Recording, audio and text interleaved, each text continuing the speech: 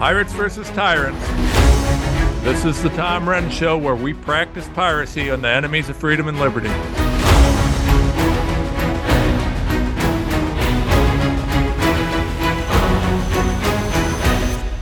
Everybody, and welcome to the show. I am excited to be here and proud to proclaim myself as a crazy and absurd Christian nationalist. Christian nationalism is my topic for right now. I am very wound up on this. I've got a real issue with what's occurring here. Now, for those of you that are not aware of what's going on, let's just dig right into this. So let's go back to the Super Bowl. Right? Super Bowl, we get the "he gets us" crap. Remember the "he gets us" crap? This absurd commercial about how Jesus is okay with whatever you want to do and it doesn't matter. Why did I bring that up? Why, when I talk about Christian nationalism, did I start out bringing the "he gets us" and this absurd twist of Christianity in the Super Bowl? Why does that matter? And why does this all matter? You know, we get the elections, we got all this happening in 2024, all these different things. Why is it that we're so focused on Christian nationalism? Well, Christian nationalism is about our cultural identity as Americans, right? And as we go into 2024, what's occurring is the left is doing what they always do. They try and divide us. Well, what are they trying to divide us on? Everything, right? Everything. And they really want to come after us on core things like Christian nationalism. But what is Christian nationalism? So I'm looking yesterday, and I've got this article I posted on the Gateway Pundit, wrote up, and Gateway Pundit published it, and joehoff.com published it. It's in a few different spots. But if you go to the Gateway Pundit, you will find this article right here, right? Christian nationalists loving their neighbor and loving their country since 1776. Yes. Actually, before that, but that's when we did the Declaration of Independence, for those of you who are not super up to date on history. And so, we do this we've got these Christian nationalists. What was Christian nationalism? What is it? Well, first of all, you've got to understand that reportedly, I believe 29 of our founding fathers were ordained or had gone through pastoral training, or, they're basically preachers, right? A lot of them were. And so our nation, the idea that our nation wasn't somehow influenced or founded on Christian principles is absolutely absurd. Right? Now, this isn't to say that the founding fathers didn't want church and state separated. Of course they did. Right? I mean, part of the reason that America, the colonists came to America, was so that they could celebrate their Christianity or their faith as they chose to. But the idea that our founding fathers were somehow against Christianity or were atheist or agnostic is absurd. There were a couple that were reportedly, not so much, but generally, by and large, our country was founded by people who came to America so that they could freely worship God in the way that they wanted to, and they were almost universally Christian. It was foundational to our culture. It was foundational to who we are. And so when we look at Christian nationalism, we have to understand that Christianity has and was been a focal point of our country since before it was even founded. Right up to the point where in 1776, when we launched the Declaration of Independence, we recognized the inalienable rights bestowed upon human beings by their creator. Now, I know this is a shock to the MSNBC crowd, but those inalienable rights bestowed upon us by our creator, that indicates a belief in God, because the creator would be God, and those rights don't come from government. They come from God, right? You have the right to pursue happiness, to live life, to liberty. These are things that are inalienable to all human beings. And if government doesn't support that, well, then we got to get rid of the government and redo it, right? That's what the Declaration of Independence says. So now, though, what was happening is we're trying to twist this. You have the leftists, the MSNBC, CNN leftists out there telling us your rights come from government. I got news for you, brother. My rights come from God. Only one that can tell me what I can and can't do is God. And that's very true. And let me explain to you how you think of this. The speed limit's 55 miles an hour. Now, I say this as a lawyer, right? So I'm a lawyer, and this comes to the understanding what law really is. The speed limit is 55 miles an hour. What if I drive 60? What's going to happen? Is there some magical force that's going to stop me from driving 60? No, there's not. No, and in fact, the only thing that's going to stop me from driving 60 is my choice not to do it. Now, you can give me a ticket. You can punish me. You can try and deter me. And in fact, as a lawyer, when you look at criminal law is actually structured around both deterrence and penalties, right? So criminal laws, we got to make a penalty strong enough to deter someone. And, that the penalty is the punishment aspect. And that's to make any sort of a victim of a crime whole. But it's also to deter certain behaviors. So you can create deterrence, but ultimately, I'm the one who decides what to do. My choices in life, my behaviors are mine. They're inalienable rights bestowed upon me by God. This goes to the gun rights. This is the Second Amendment. Well, we need to outlaw guns. Why? It isn't going to do any good. If someone's going to break the law, they don't care. If someone's going to shoot you, do you really think they're going to care about having a gun?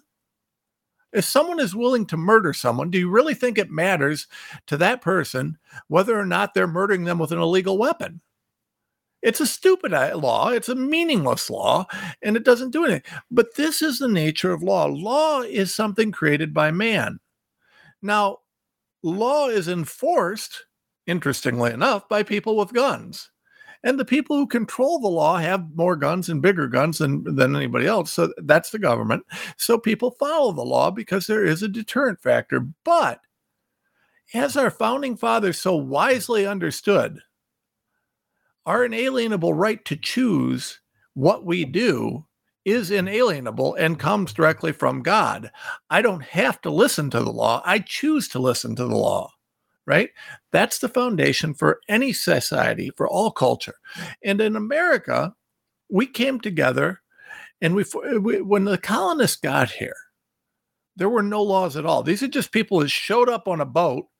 There's no buildings, there's no infrastructure, there's nothing. There's no laws. So when you get here as a colonist and you're settling and you're literally cutting down wood to build a log cabin to live in, there's no law. If you shoot your neighbor, nobody's going to arrest you. You know what happened when the colonists first got here? If you shot your neighbor's family is going to come and shoot you. That's why you didn't do it. So law is really something that you have to understand from a philosophical kind of perspective on this.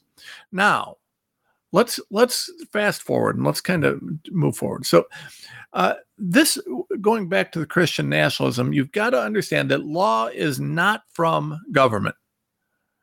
Your rights are not from government. Law is from government, but your rights are not from government. Your rights come from God. This is inherent in our founding documents and was very much understood by our founding fathers. So the idea that there's somehow a disconnect between faith and our founding is absurd. Now let's talk about nationalism, right? Nationalism. Nationalism is generally defined as pride in your country, right? Pride, belief that your country's the one, it's the best, it's the way to go, right? If you're an American nationalist, that typically means that you think America is number one. It's America first is what it actually is. America first and MAGA are nationalist kind of concepts, right? They're pro-America, strong U.S. Nation, strong U.S. government, strong U.S. I am very much a nationalist.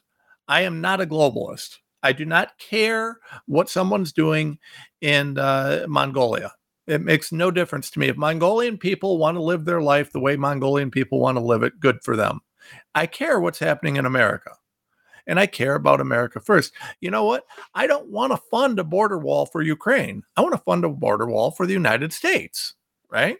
So I am a nationalist. Let's take care of America first. Let's make our country great again. Donald Trump represents nationalism in a lot of ways. It's the number one thing I think that embodies Donald Trump, which is why the attacks on Christian nationalism are coming so fast and furious right now, because they don't want us to believe like Trump. Where are these attacks coming from? Well, globalists, the World Economic Forum, CCP, none of these guys want a strong, proud America. Why? Because a strong, proud America is the strongest, most powerful, and freest nation on the planet. They don't want that. They want tyranny. The CCP is threatened by a strong, free America.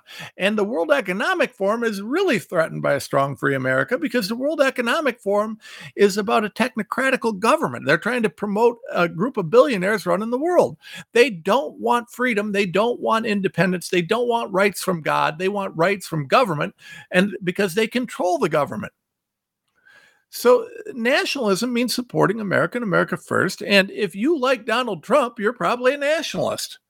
And so any article out there attacking you for liking Donald Trump is really an article that is talking about how much they hate you. I mean, that's it, right? So enter this. Let me show you this article. This is what triggered me writing the Gateway Pundit article. This is by Axios. And this is one of the most absurd and poorly written articles I have ever read. This doesn't even make the pretense of being news.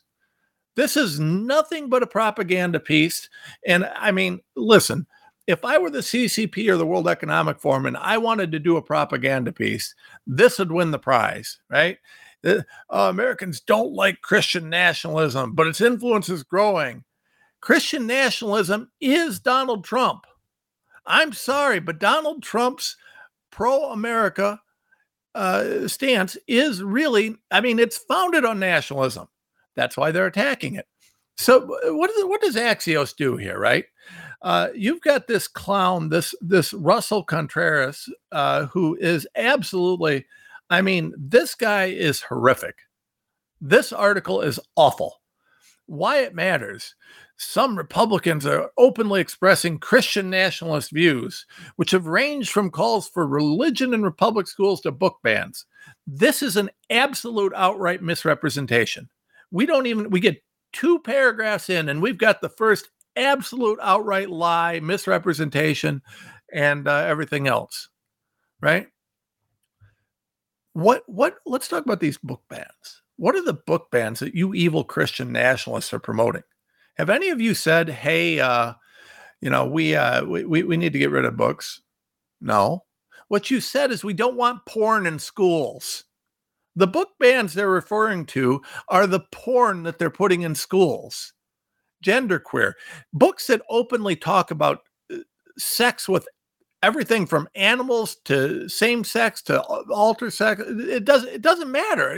You just don't need sex talk in school like that. You don't need porn in school. I am absolutely against that. Even if I wasn't a Christian, I don't want kids exposed to porn. The only people who want to expose kid to porn are pedophiles and perverts. If you want to expose a kid to porn, you're sick. But that's what they're doing. They're saying it's Christian, that you're banning these books. Ooh, evil, like Ron DeSantis down in Florida. We're going to get rid of these books. Well, of course they need to get rid of these books out of school libraries. Why would you put porn in a school library? But Axios misrepresents. They said this is a Christian nationalist thing. This has nothing to do with Christian or nationalism. This has to do with protecting your kids from pornography. But they don't mind lying about it. And more religion in public school. No, I don't think anybody, I mean, I am a diehard Christian. I'm a lousy Christian, but I'm a diehard Christian. I'm not trying to teach Christianity in the schools. I think what we need to teach in the schools is right and wrong. I think a little bit of moral compass. Did you know that our schools historically were actually ran by the churches? Did you know that the original schools in the United States were all ran by churches? There was no public education system. In fact, and it wasn't until around the Civil War that concepts related to public education really became a thing, right? Till that time, pretty much everything was ran through the churches. And it was always believed that part of a school's job was to shape young people into becoming good, productive citizens. How do you teach people how to be good, productive citizens when you teach them porn and that there's no right and wrong? I mean, we don't have to agree on everything that's right and wrong. Can't we come together on certain things and say, defending the weak is right? Persecuting the innocent is wrong. Lying is wrong. Can't we come together and have some basics on this? See, but what they're doing though is they're saying that that's Christian. It's not Christian. That's just true. No society can function if you don't have these basic cultural norms. But that's the point, right? This is all about destroying and weakening our society. They say even suggestions that democracy should die, right? Now, this one's really worth looking at. First of all, we don't have a democracy. We have a republic. Okay, there is no democracy here. This is stupid. And here's what they did with this. The democracy should die, right? What they're referring to is they're taking, what's his name? Posobiec? What the hell is this guy's name? Jack's name? I can never think of his last name. But he was talking about the election steal and this, that, and other, and made some comments about our democracy. I mean, first of all, this is a misrepresentation of his point, or I think his position. I would let him speak for himself. But at the end of the day, we don't have a democracy. We have a republic, and no one other than the left is trying to get rid of that when they're trying to institute these socialist, leftist, communist policies. So you've got that, right? So I go through my Gateway Pundit article, and I go down to here, and here, another screenshot from there. Christian nationalism is a set of beliefs centered around white American Christianity's dominance in most aspects of the United States. What? What? That is not what Christian nationalism is. No, and they say Christian nationalists believe the federal government should declare the U.S. government a Christian nation. No. We believe we should recognize that this was a nation founded largely on Christian principles. I mean, a lot of our rules and laws from founding were, but it's not. We're not saying it should be, legally. I mean, that'd be a violation of the First Amendment. And unlike you leftists, we actually like the First Amendment. Many also believe U.S. should be based on Christian values that God has called the Christians to exercise dominion over. Well, yet we are based on Christian values, and I mean, I don't know what they mean by dominion. We don't have dominion. We're just people, and we vote. We believe it should be a republic, and the values of the majority should be reflected in it. This whole thing, folks, is nothing but an attack on that. So I go through this and I talk about this, but then I go on. I ask a couple questions, right?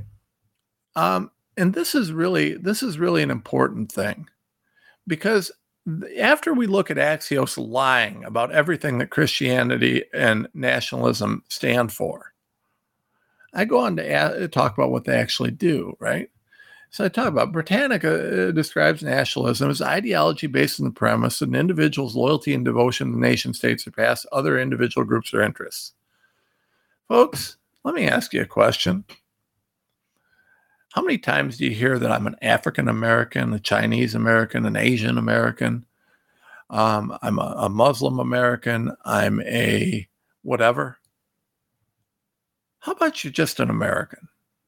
How about just being an American, right? Because in America, you can be black or yellow or green or red. You can be gay or straight. You can be Muslim, Christian, Jewish. And guess what? It's okay. You're still an American because we have a First Amendment. Because we respect freedom, because we hold these truths to be self-evident, that all men are created equal and endowed by their creator with certain inalienable rights. We recognize that in this country, right? We know that.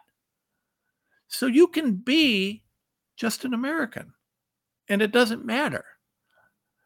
Why is it that we have to identify as all these different things but Americans? And you never notice that whatever you are, it's something else first. You're always an African before you're an American American, right? You're Jewish American, Christian American, but it's always first. Why? Why are we not supporting America first? Right? Shouldn't we come together as and who's pushing this? And I asked the question, right? So if a nationalist is supporting, America first, MAGA, make America great, if that's nationalism, supporting America over, let me ask you what's wrong with this. America is the nation, we freed the slaves and then went on to fight for freedom and the end of segregation all over the world. We fought for suffrage. We created prosperity on levels that this globe has never seen in history. The United States has brought more prosperity to more places around the world than any other nation in the history of the world. We have facilitated technological advancements that have moved us from horse and buggy to 21st century modern era. We've done so much in this country. Unlike some countries in the Middle East, if you're gay, we don't throw you off a building. We allow you to live your life the way that you should as a free human being with respect and dignity, as we should. Why is that something I shouldn't support? For those of you that are against America, explain to me which of those things you dislike. Do you dislike that we stopped Hitler? What do you dislike? Now, I dislike where we are now. I dislike Joe Biden and his corruption. I dislike the left hating America. I dislike all the things we're dealing with now. But guess what? I don't hate America. I love America. I hate that we're trying to get away from America as we founded it.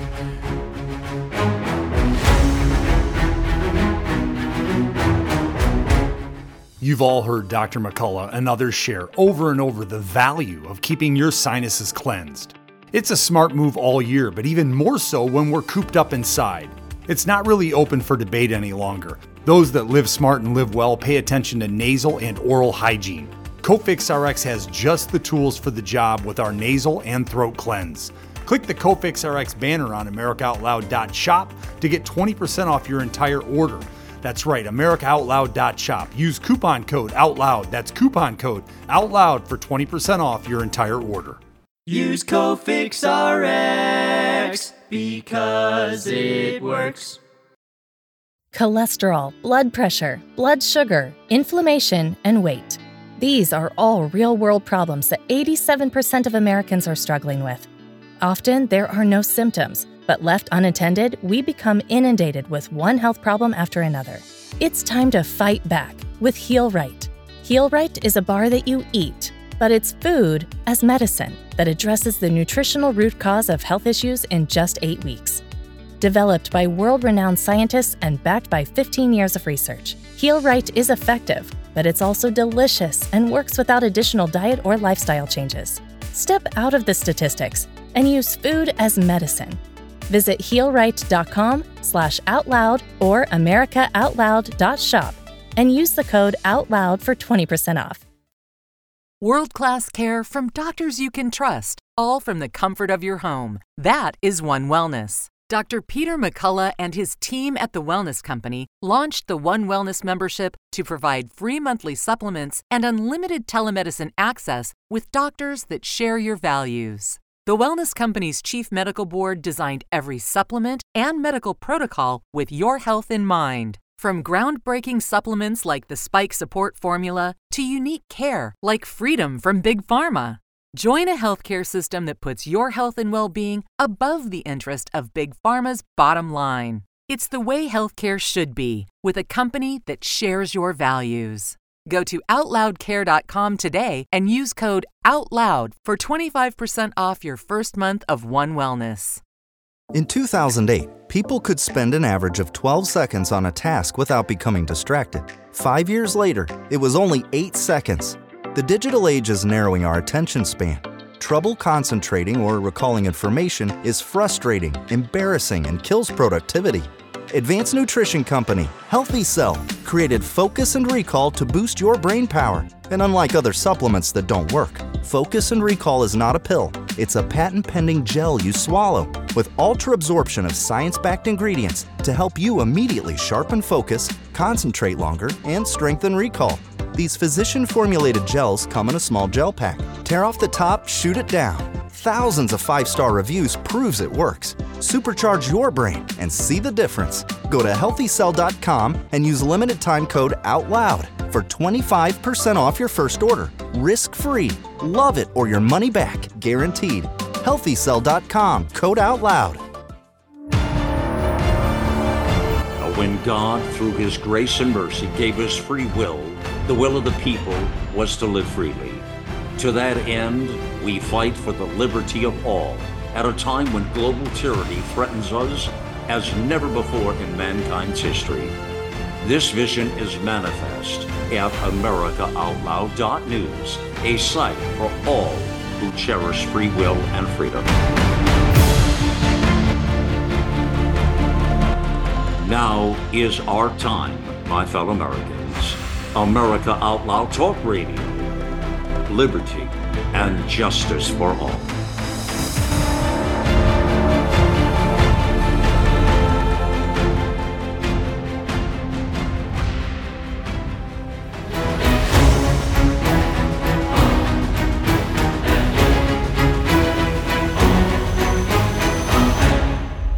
So then let's talk about Christianity. What's Christianity? Love your neighbor. Treat people with respect. Do unto others. Right? I'm very proud of my Christianity. Christianity allows me to allow sinners like me to be forgiven. Right? What do I get out of Christianity? Well, Christianity is really the foundational belief that, we believe in God, we believe in Jesus, but his teachings were all centered around love and respect, right? Now, there's a really important thing because, and I'm going to tie this into the whole Christian nationalism, but the he gets us thing, right? So he gets us, much like Christian nationalism, is all about misleading people about what Christianity is. And there's a lot of this going on. So let me give you an example about this. As Christians, we're not meant to be lambs, we're meant to be lions. Christians were never meant to be cowering little wussies. Christians were meant to stand for the weak, right? Now, you turn the other cheek if someone does wrong by you. But let me ask you, what happens if someone does wrong by a child? See, the reason they don't like Christianity is because Christianity doesn't allow you to stand by while they're pushing pedophilia and pushing these perverted pornography books in our schools. Christianity doesn't allow that. Christianity says you stand for the weak, right? You forgive sin against you, but not against others. You stand for others. You stand for the weak, because when you treat someone like you want to be treated, it means you defend them. They also don't like Christianity because Christianity inherently embraces freedom, right? What is Christianity? Well, in Christianity, God gives you the right to choose to believe how you want, including whether to believe in him, right? It's founded on freedom. So there's a lot of issues. And last of all, Christianity implicates that there's something that's a higher power than government. And that's a real scare for them because they don't want our rights to come from God. They want them to come from government. So there's a lot of problems with Christianity for the left. And so, but what should we dislike about it? The followers of Christianity treat people like they want to be treated. They respect others. There's good things. Which part of those things do you hate? As a Christian nationalist, what I actually believe is that I should love my neighbor. I should stand for the weak. I should stand for America, a nation that has ended slavery, created positive things around the world, done more good things for people than any other nation in history. We stopped Hitler, for God's sakes. I know for the guys down at the World Economic Forum, that's an issue because they all seem to love him. But at the end of the day, we have done a ton of very good things. As a country, we've had some mistakes, but we've done an amazing number of things. As a Christian nationalist, I just believe that we're a great country and we got to focus on being better. And that if we make ourselves great again, we can then continue to help the other nations of this world rise up and embrace freedom and to live good lives. That's all. What's wrong with this? Mm-hmm. So I don't see anything wrong with any of these, and I challenge anybody that wants to fight me on this. Let's have a debate. Let's debate this. I want you to tell me what's wrong with these things. I want you to tell me what's wrong with these, and don't lie about the premise, right? Don't lie about what it means to be a Christian or a nationalist. If you're a nationalist in Nazi Germany, that's horrible. If you're a nationalist in freedom-loving United States, that's wonderful, because nationalism reflects the nation. So, well, and Christianity is the free will part, right? The freedom and the faith. Yes. We want everyone to have their freedoms. That's also just being Christian, right? Yeah. No one is enslaved. Our God actually demands we have free will because he wants us to choose. Yes. He wants us to choose. He doesn't want to control us. Like we always say, Jesus had the power to control all of us, but he didn't. He wanted you all to have free will. So that's the basis. And one thing that I get really stuck on when it comes to our founding fathers is the abolition of slavery. There's a lot of Black leaders during that time that were found like just phenomenal people that we never hear about. We don't get their stories. Yeah. How much do we know about, Frederick Douglass and all these guys? Like they want to hide the fact that many of the leaders and Black leaders, strong, amazing leaders in that movement were very much, they were, like you said, ministers. Yeah. They were in the faith. They preached the faith because the faith points to freedom for all. The faith is against slavery. So that is a foundation. Martin Luther King, if he were alive today, would be the Christian nationalist that they are defaming right now. Martin Luther King was absolutely a Christian nationalist. Absolutely, because the faith points to we are all equal and you cannot judge someone by the color of their skin. Yeah. Well, and the Christianity is what really guided us to the freedom, right? To recognizing the sins. There were errors that were made in our country. When slavery was an error, it was wrong. It was horrible. It should never have been a part of this country. But that was part of the reason why America was created, because a lot of people were fleeing that type of tyranny. They didn't like that in Britain either. They were fleeing that tyranny. They wanted freedom. It's disgusting how I was in a debate recently on the abortion topic, and people were trying to again paint me as kind of a bigoted religious zealot, right? You feel the way you do because everyone has to think like you and everyone has to be part of your religion to understand it. I said, absolutely not. It's the opposite of that. My religion actually tells me not to judge you by your race or your background and things like that. And there's plenty of Muslims and other amazing religions that we've worked with that have the same values because we're talking about morality. At the end of the day, we're talking about right and wrong. And there's people of all different religions around the world who stand beside the simple fact that killing a baby is not a form of birth control and shouldn't be encouraged in a society. And you shouldn't be telling your children that it's no big deal, it's free and easy, and let's just pass it out like Tic Tacs. That's what I was saying. I don't expect everyone to be Christian. I don't expect everyone to see the world the way I do, but I do demand a level of morality and justice in my world and in my community and in the country that I stand with. And I stand in this country because it was built on morality and the values of right and wrong. And it just so happens that was because of the Christian faith. Yeah. Our country was built on the Christian faith, period. You cannot deny it. You can't argue it. And there's no reason to be upset with it because it's why we're so strong. Well, and I'll tell you, and the interesting thing about that is the manifestation of the Christian faith. I mean, we have Judeo-Christian values as a foundation of everything we do. Mm-hmm. And those Judeo-Christian values are, they permeate the entire Western world. They permeate actually most of the world over, right? Valuing life, valuing family, valuing the things that are taught. Yeah. They're universal to most religions, right? Exactly. I mean, these are things that, there's a lot of doctrinal differences in a lot of different religions around the world. And there's certain things that I like or dislike about it. I mean, obviously I'm a Christian, so I like my Christian, right?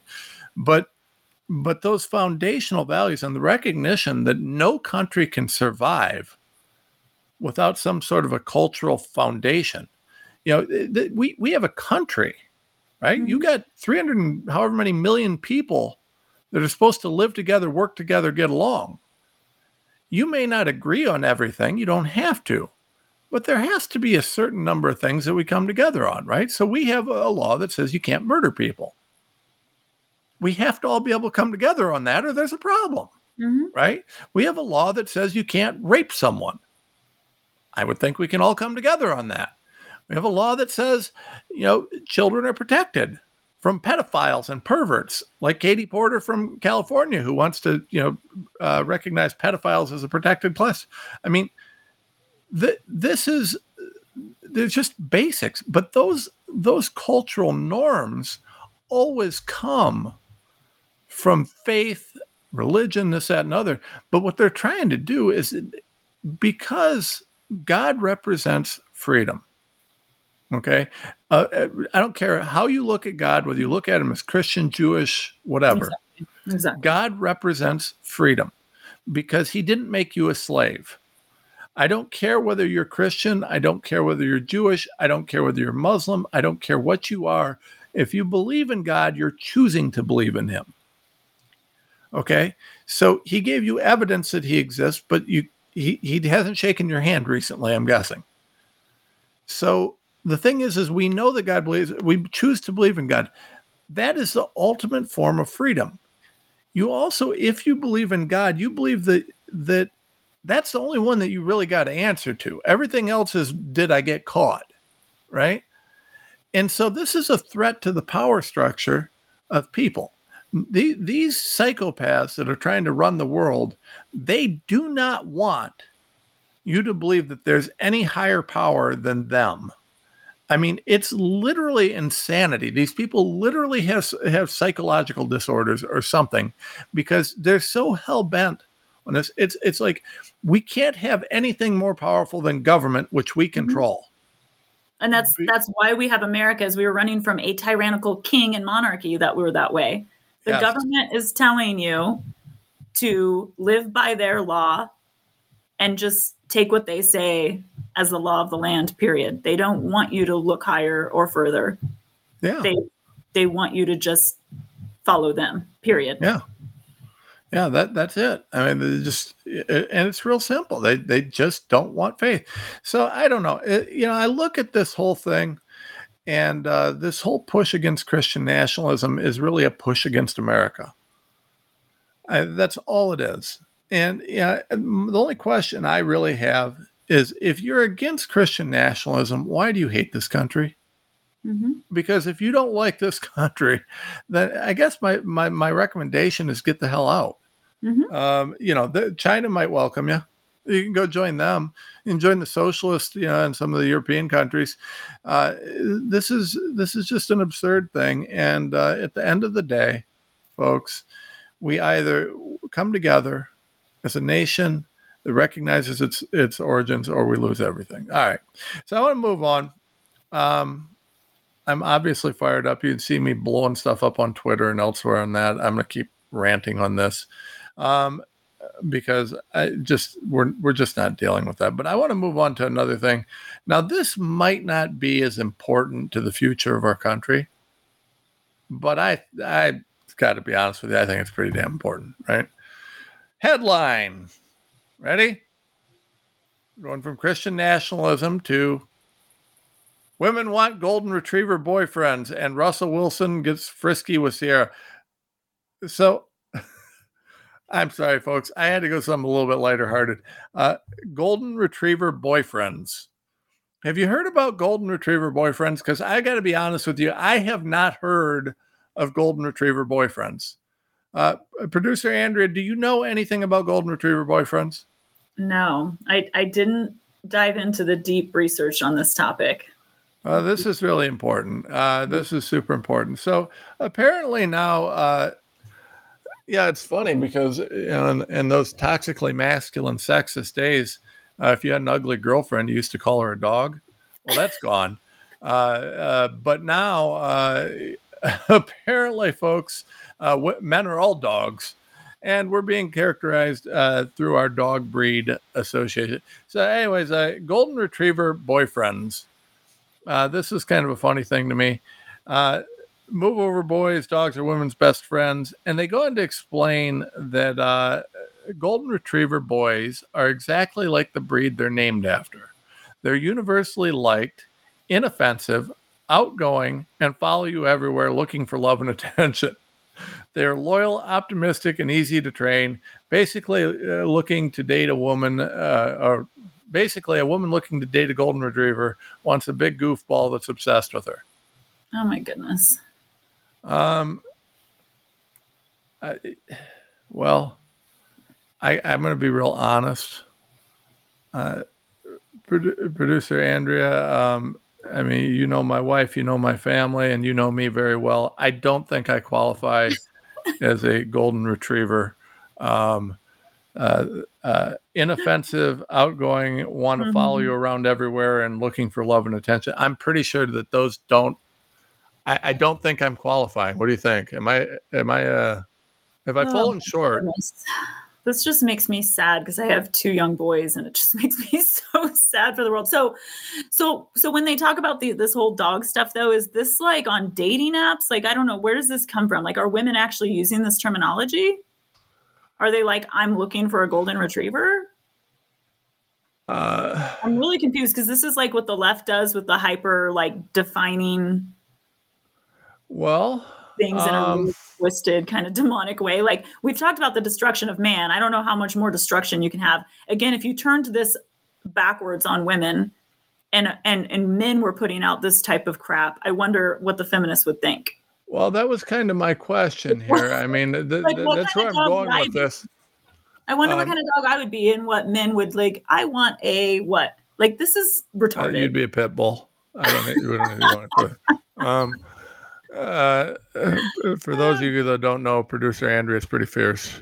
Yeah. But it goes on. It talks about other dogs. I mean, yeah, they talk about this in terms of this golden retriever thing, which is apparently kind of a weak like little hashtag thing. Is this a dating app thing? Like, where did this? According to this, it's a social media thing, and what kind of dog breed they like best, and what kind, what they're talking about is guys, right? And so I don't know if there's any sort of a like consolidated list. I'm sure that one of our universities is funding a study using our taxpayer money to determine, how to define what sort of a dog represents male personality traits. So the most popular one's the golden retriever that follows you around, and apparently. We're teaching young women that men are just to be their little puppies that follow them around and do their bidding, because that always ends well in a strong relationship and marriage. Because you'll be real happy after 20 years of having a slave. Yeah, that's what you usually want. I mean, you get a lot of respect for someone, but it goes on. I mean, it talks about a few others, right? So it doesn't go through all of them, but here you go. If you have a hard exterior and hate everyone except your woman, you're a Rottweiler boyfriend. People annoy you. You're unavoidably standoffish in social situations. Probably aren't super warm toward her friends and family, and only your partner will. Only for your partner will you drop your machismo or your macho persona. So I guess a Rottweiler boyfriend. I mean, that's an option. It also says you could be a Doberman. So fiercely protective, strong and silent, on the lookout for potential threats, and can be territorial. Waste friends don't bother trying to get you involved in the conversation because you're there as the bodyguard, not the participant.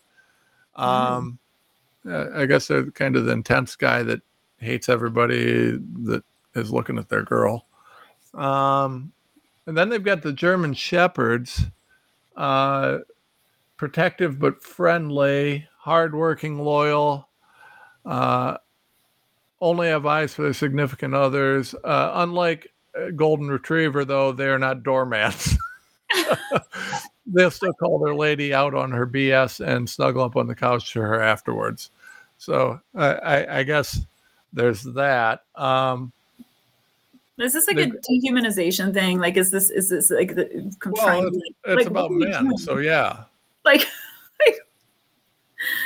I don't understand like the point of this exercise other than like, I guess everyone's just really cliche and fits in these cute little cookie cutter boxers. I mean, it makes it seem like dogs are superior than us, right? We're trying to find what breed we are in the dog world. Well, I mean, men are generally viewed as less than dogs, I think. Yeah, you're not very complex, obviously. Your brains are this simple.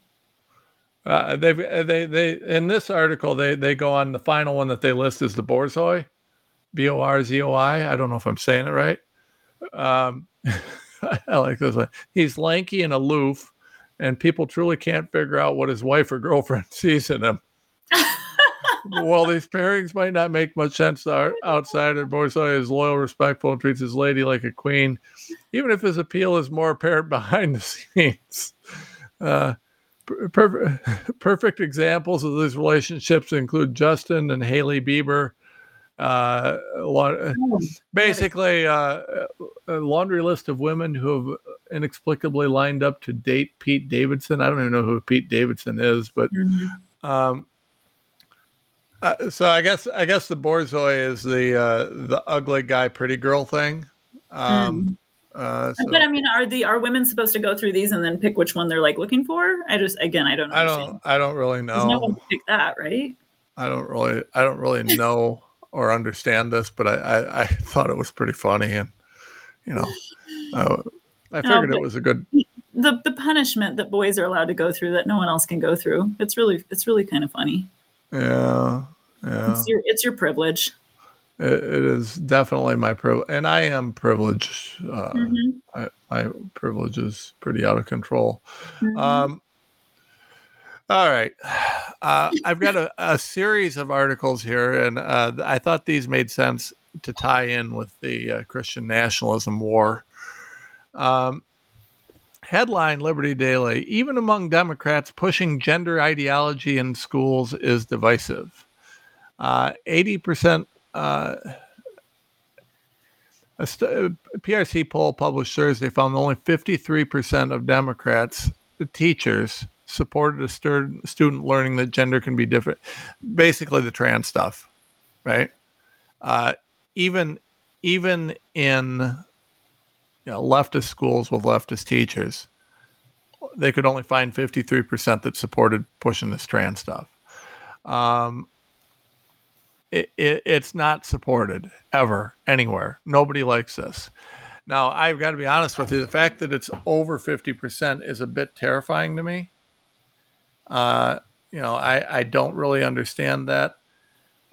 But it's a huge deal that, that they could only get to 53%. I mean, the schools are terrible, right? The schools are absolutely horrific. So, I don't know. I want to move on a little bit from there, because as we're talking about this, there's something out there that I was not aware about or aware of.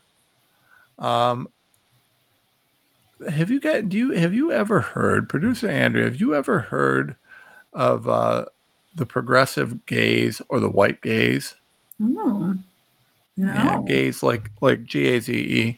So the progressive gaze or the white gaze is kind of this new leftist thing.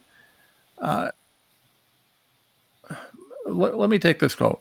What happens to the writerly imagination of a black author who is some level always conscious of representing one's race, or in spite of a race, readers that understand itself to be universal or race-free? When you talk about the white gaze, what they're saying is everything is colored by whiteness, right? Mm-hmm. Everything that you view, everything that you see is colored by whiteness, and is popularized, according to this article, by a novelist called Toni Morrison. Concept was to do with one's default reader or observer, right? Mm-hmm. And so this, I'm writing this book, and who am I writing it for? And the idea is that you're always, your default viewer or reader is always some white guy. Okay. Here's the problem here, right? First of all, I'm not sure why it matters what color your reader is. But I do think that as a writer, you've got to think about your audience, right? So you got to think about, what does your audience care about? What are they listening to? What do they want to hear about? If you're not doing that, that's an issue. But anyways, so we have white gaze, and we have this concept of progressive gaze now. And that's I think, a very real thing, and something that's far more serious, right? Because it used to be that you'd think about, when you're writing an article, your audience as Americans. Now you're going to think about your audience, and you're going to say, well, what's that? Well, we censor ourselves. We limit what we say. And why do we do that? Well, because we don't want to we don't want to offend any progressives, and we have these leftists all over the place that are just running the show, and so we censor what we put out, and we kind of self-censor them. I think it's important because this ties in with attacks on Christian nationalism. It ties in with the objectification of men, the whole trans.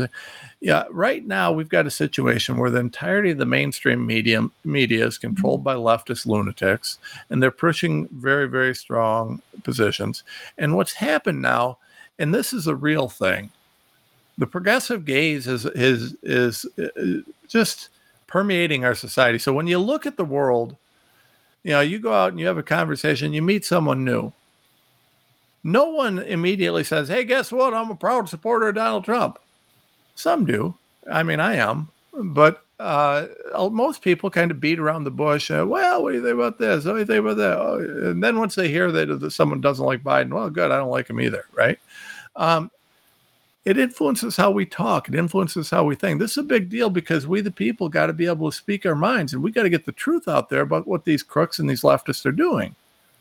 But we're all afraid to speak, right? We're afraid that we're going to get censored on Twitter, or censored on Facebook, or censored on this, or censored on that, and it's something that's happening. So anyway, I think it's an important point, something to look at, because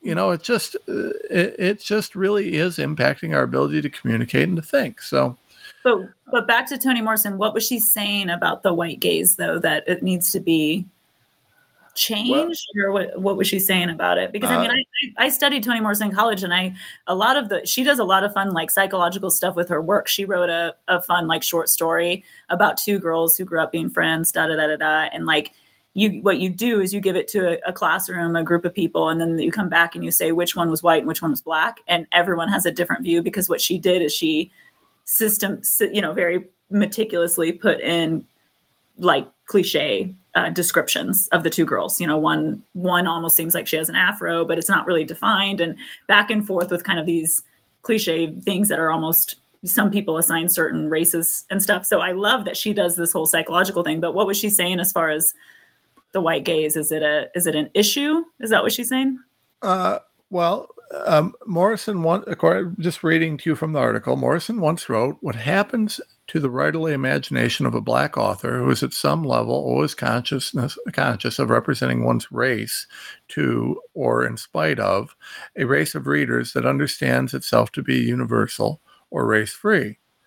No doubt he is suffocated and strangled by the pressure," right? So that the point that Morrison was apparently making is, if you're a black author, you're assuming that your audience is white guys, and somehow that's impacting your ability to write.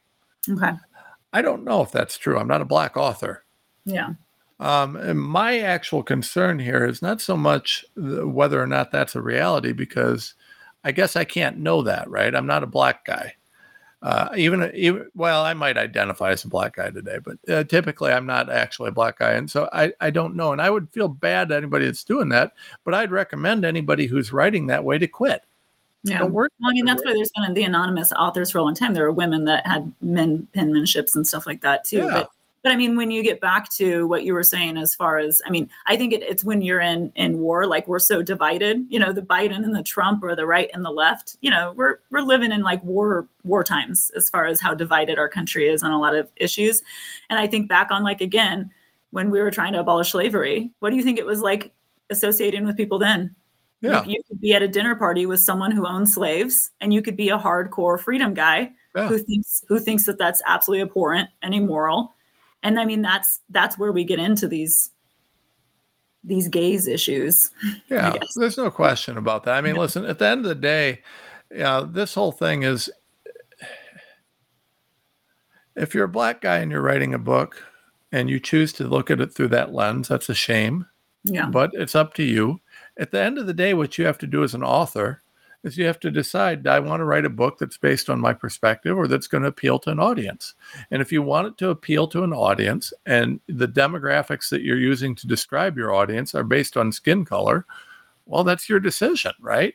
I mean, at the end of the day, yeah. So, for example, when we do the 404 series, right, my audience that I'm trying to take complicated things and boil them down to people who don't have, a deep science background or a deep law background or a deep this or deep that. I'm just trying to help people to understand. Or the time to do the research. Right. Yeah. So, I mean, that's my market. I'm not thinking about whether they're black or white or yellow or red. I don't give a damn about that. But that's my market. You can define your market however you want. When you're writing, you're creating a product and you have to create it for a market. And if what you're looking at is to create it for a white market, then okay, I guess that's your prerogative. I don't know why you would do that. But, lamenting the fact that human behavior is what it is pointless. I mean, everybody sees the world through their own eyes. And when you create a product like a book, well, if you want it to sell, you write it so that people will buy it, right? I mean, I could certainly write populist crap that everybody will buy, and that'd be super bestseller type stuff. I'd have to sell out on a lot of things to do it. But that's kind of, it's an option. So anyways, that's my point. I don't see that there's a good reason for us to be, I don't know. I think that the concern here is when the gaze that we're worried about dealing with is the gaze of progressivism, right? You can't have people limiting what they say because they're worried about offending anybody. Exactly. All right. Well, folks, listen, support us at TomRenz.com. We need support. We need backing. We need you to check us out. Share the Tom Renz Show, the America Out Loud Network. Follow us on Twitter. Follow us on X. Check out that Gateway Pundit article. That Gateway Pundit article, I really want to see that one go. I want people to share that one. That's a big deal. That's a big deal. We've got to deal with this. We've got to fight this out. Get our books. Go to TomRenz.com/store. You can see all the things that you can do to support us. And if you like the show, well, share the show and share us because, that's the best way to get things going. We appreciate everybody listening. We appreciate all that you do. God bless you all. God bless America. And we will be back very soon.